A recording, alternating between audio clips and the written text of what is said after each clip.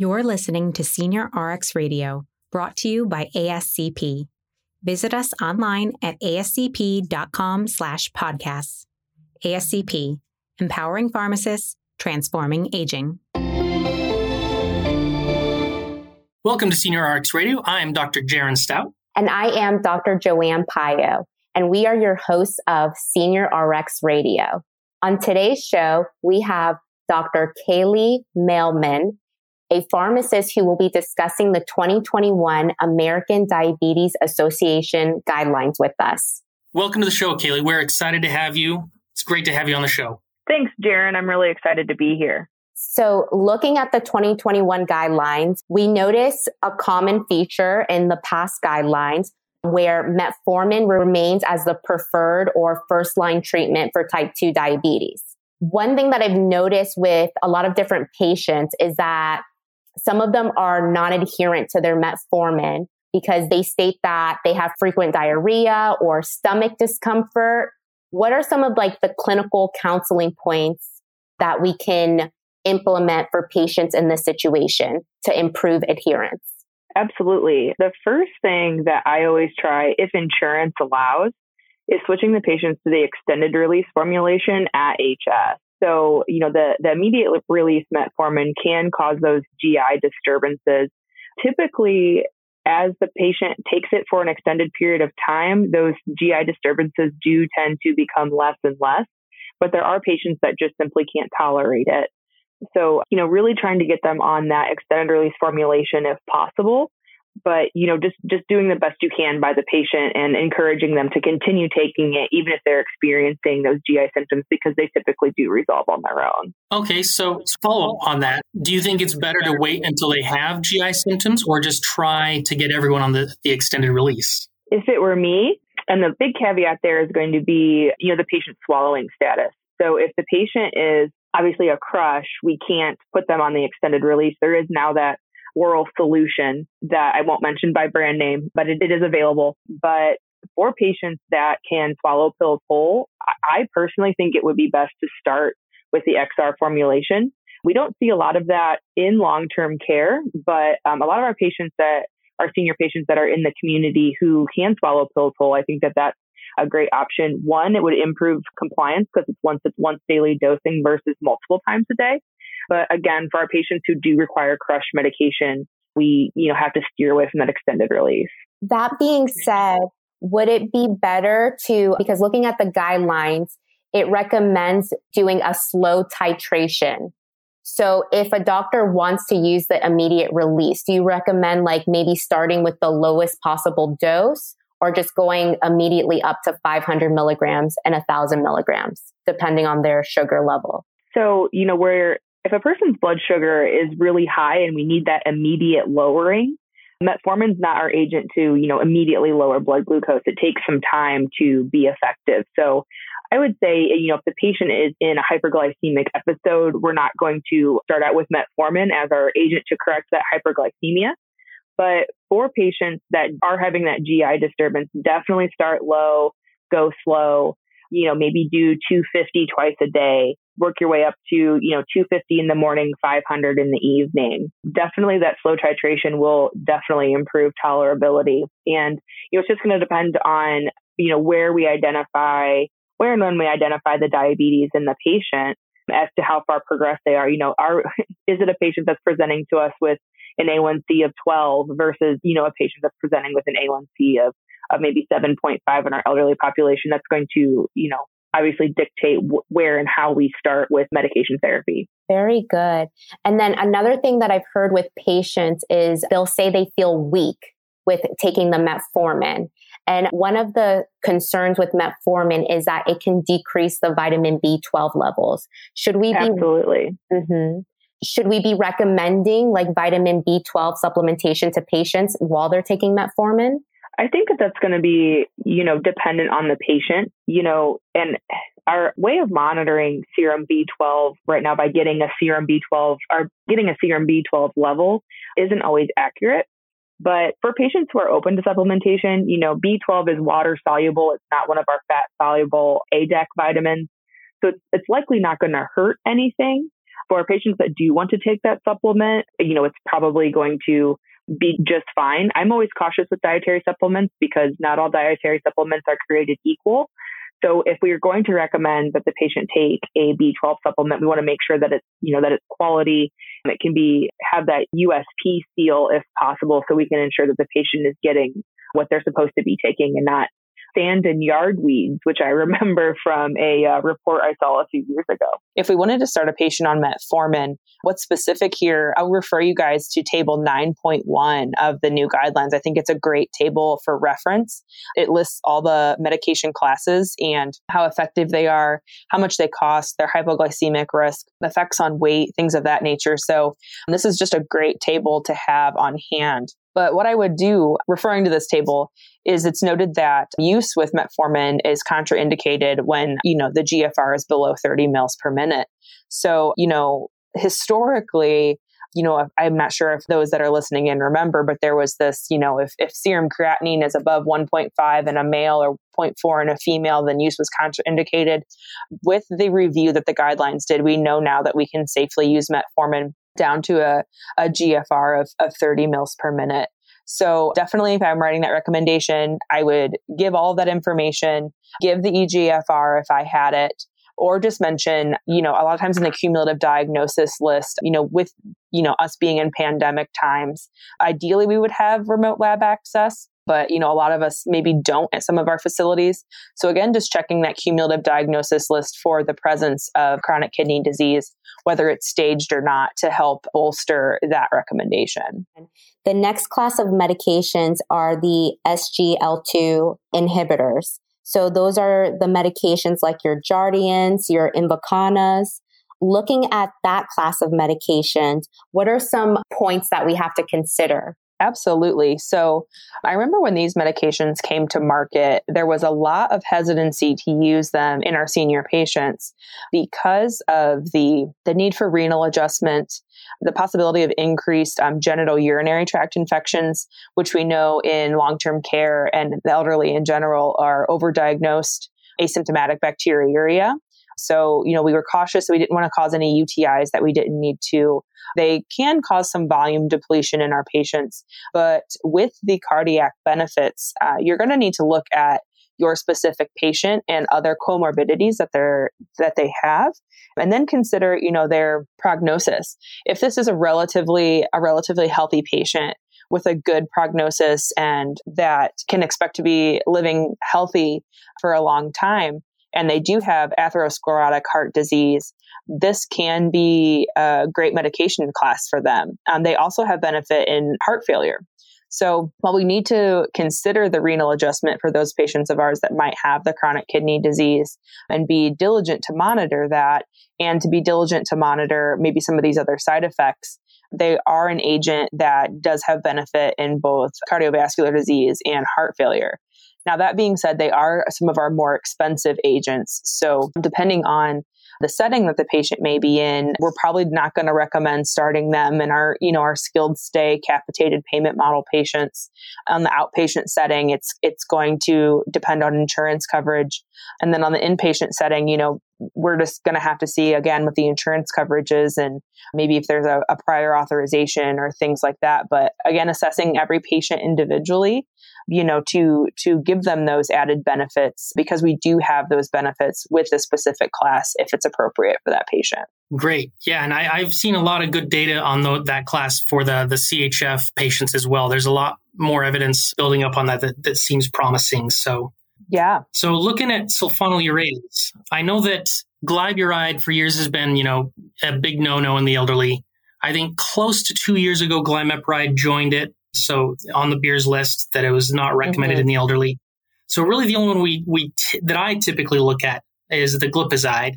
And when I bring that up to providers, I usually bring up renal function, although with that one, it's not as much of a big deal.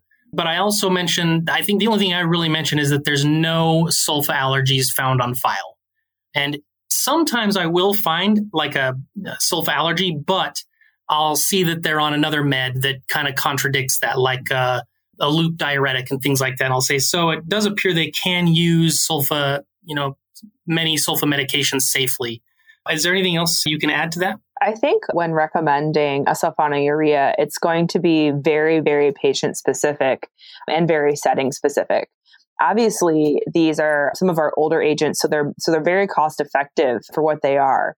However, if we consider some of our long-term care patients who maybe have a sporadic meal intake, we really want to be cautious to prescribe these agents that cause insulin release regardless of glucose presence. So there are definitely patients where glipizide is definitely appropriate, but it's again something to be cautious of. So always think about your patient's meal intake, their renal function, sulfa allergies, as you mentioned, and always just making sure that they're, dosed at meal times. A lot of times, unfortunately, I'll see them given at, 0600 and we're not eating breakfast until 9. So that puts the patient at high risk for hypoglycemia. I think we also need to consider, again, the prognosis of the patient and their risk of hypoglycemia and hyperglycemia, as opposed to what their overall blood glucose goals are. So, is the risk of hypoglycemia worth it for the A1C and blood glucose lowering benefits? Or is there just something better that we should do? But again, these are great agents. They've been around for a long time. We just really need to be judicious with how we use them in our senior care patients. Right. And I love that you said it's very patient specific, because that's something that I think I emphasize with this class more than the others is, for instance, I think the only people that I really recommend it for is if I have somebody who's stable every day, all day, except for one glucose check at lunchtime, or that's when they're always higher than the rest. And it's always a little bit ridiculously higher than everywhere else. So, and that's usually where I put it, just a low dose glipizide with that specific meal. So. Yeah, absolutely. So, they're probably those blood sugar spikes. If they're high at lunch, maybe breakfast is the biggest meal of the day. So maybe we give that glipizide with breakfast to avoid that hyperglycemia prior to lunch. So yeah, that's definitely, a good approach. That being said, also caution, this is obviously not something we would want to give at bedtime. Yeah. So be on the lookout for those sneaky ones that pop up with administration at HS. That's definitely not ideal. And I wouldn't be surprised if we wouldn't see an order to follow for a snack at HS, but simply just move that to be given with a meal, with the largest meal of the day, and we're good to go. You made a very good point that not only is it patient specific, we have to think about the setting as well as the cost. So I know a lot of pharmacists and I know a lot of guidelines don't recommend giving glipizide and glimepiride to elderly patients. And I think they're both on the Beers list if I'm not incorrect. But when you compare them to the SGLT2 inhibitors in the outpatient setting, when we talk about the Jardians and the Invocanas, those are just so expensive. Is there a way to, try to mitigate the risk? Are you talking about the risk of hypoglycemia? Yes. Because let's say, you have a patient on metformin, their sugar is still a little bit high, not high enough that you want to add an insulin. You want to do a second agent, looking at your Jardians and your Invocana. You're like, this is too expensive. The patient tells me he can't afford it. So you think about going to your glipizide, but I've seen a lot of patients, they're on glipizide twice a day. Yeah, absolutely. And, it may be appropriate to be on glipizide twice a day. And I think coming back to it being very patient specific, our outpatients are going to need to be cognitively intact. If these are patients that are at risk for maybe skipping meals or taking a double dose of their medication because they can't remember that they've taken it, sulfonylureas are definitely not the best choice for them. But there are definitely going to be, healthy, cognitively intact patients who this could be appropriate for. And for those patients, I would simply educate them that unless you're eating, do not take this medication. If you just don't feel like eating breakfast this morning, this is the medication that you skip, because it's not something that we want to give on an empty stomach and then not eat for a prolonged period of time, because then we will have those hypoglycemic episodes. Oh, very good point. Looking at our next class of medications, the glucagon-like peptide 1 receptor agonists, your GLP-1 RAs, when would you say that those are appropriate? So again, this is very interesting because I remember when these came to market And it was sort of, we thought that they probably didn't have a whole lot of utility in the senior care population, but there's definitely, myself included, a GLP-1 agonist fan club growing. And I think it's for great reasons. So with regard to when to initiate for patients, these agents too have outcome benefits. We know that they have outcome benefits for cardiovascular disease, specifically atherosclerotic cardiovascular disease. Also, these are great agents for our patients that, whether they're taking a basal insulin, whether they're taking metformin, I think of the patients that are just having a little bit of those, preprandial blood glucose excursions where maybe they would just require, 2 to 3 to 5 units of ultra rapid acting or prandial insulin. These have been shown to be a great help to those patients. Maybe we just do this once weekly instead of 3 times daily injections, because we get the slower gastric emptying associated with them. We tend to see less of those postprandial blood glucose spikes. So I think that in a lot of our patients, and I myself have been recommending them even more lately too, for a lot of our younger type 2 diabetic patients that I'm seeing in the nursing facilities. I think that they're great alternatives to, the 3 to 4 times daily finger sticks and sliding scale insulins. And, they have a low potential for hypoglycemia, and they can cause some weight loss. That's kind of what they're known for. So I would definitely use caution, if the patient is at potential for weight loss or is having unexplained weight loss, maybe this isn't the best agent for them. But in some of our patients who are desiring weight loss, this could definitely even have an added benefit for them with that aspect. Well, I want to know who is the chairman of the GLP medication fan club, because that sounds like something I'd like to join.